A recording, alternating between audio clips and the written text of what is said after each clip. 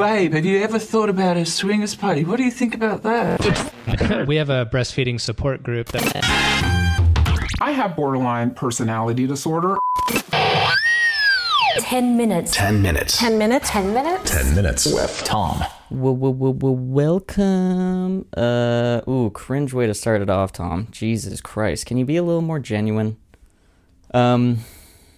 This is 10 minutes with Tom. I have a tear in my eye as I'm doing this because I'm coming to the full realization that I'm joining the platoon of white dudes with podcasts. I know. You're probably sitting there stumped. I am too. Trust me. This is a learning experience for all of us. But it's 10 minutes, you know? I'm just going to yap for 10 minutes and then we're going to be done. And then that's it. And then I'm going to do it again next week and the week after, and I'll keep doing it until I'm tired and bored. I'm doing this through the university radio station, Spirit Live, okay? And the thing that I really like about Spirit Live is they're going to be checking every episode. So there's one poor soul that has to listen to this and give it their stamp of approval. So if you're hearing this, that guy or girl liked it. So that's a good thing, right? I'm filming. Yeah, I'm not filming this. Dude, I'm pacing around my room like a caged leopard right now. I'm recording this a few days before I gotta leave for Le Montreal to go. I gotta do a few things. I actually have things to do in the laziest city in Canada. And I say that genuinely. You know why? Because they have the Europeans there. They have the French, and they figured out how to just like, we're gonna do 10 minutes of meeting and 2 hours of sitting around smoking. They figured it out. They understand how to do business. What do I got to do? Jesus. First of all, I got to drive along the 401 for 6 hours. I don't know if you've driven along the 401 before, but there are 3 bends along the entire thing, and it's... Where do you begin? Let's start with this. Whatever genius designed the en routes, they thought it would be a great idea to make every single one identical. But what actually happens is drivers feel like they're running through a corn maze. I actually have a trick, though. The trick, and if you're able to do it, if you're able to stay awake, drive along the 401 in the middle of the night. You get no traffic, and it kind of...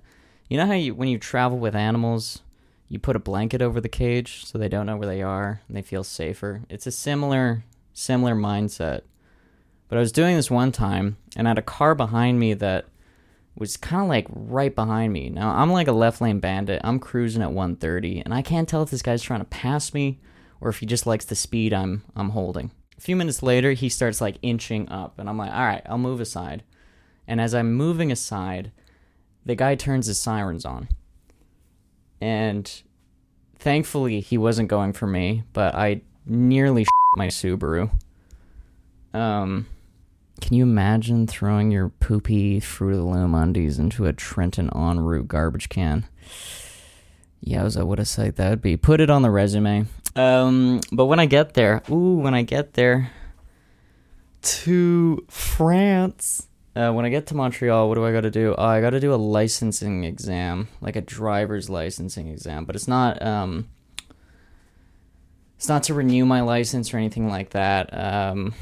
It's a license that lets you drive 24 passenger vehicles and ambulances. Okay? Gotta do it for work, but half of me is actually excited to potentially drive ambulances in the future. That could be a cool career route if this whole podcasting business doesn't take flight. Now, I gotta admit, I've failed the test 3 times now. And I was really tempted to kind of like explain to you why I failed 3 times. But the more I talk to other people and use examples from the questions, the more I'm learning that it's maybe me the problem. The question... I'm not going to get into it. It's just getting embarrassing because I'm starting to like recognize the people that are working at the like Quebec DMV. It's like, oh, you again. Oh, you're doing the same test. Yikes. It's getting really awkward, and I don't like waiting in those places either. They kind of have an odor. I don't know. But whatever. I'm going to try again. Shoot for the stars. Maybe the fourth time's the charm, you know? I also got to bring my my cat, Biddy, a.k.a. Boo Boo, a.k.a. Boobies, FKA Ziggy. I found that little shit in an alleyway. Well, I didn't, but I just picked him up from the SPCA, where someone else found him in an alleyway. And I know I'm a hero. I know. And that's why I left him with my mom to take care of as I went to university. But this little shit has to go to the vet. No emergency, but he's got to get the thermometer up the ass and a few shots. So lucky man. I'll be asking the vet if I can take a turn. And then, I got to see the parents, and I love seeing the parents because they're both excellent cooks in their own right.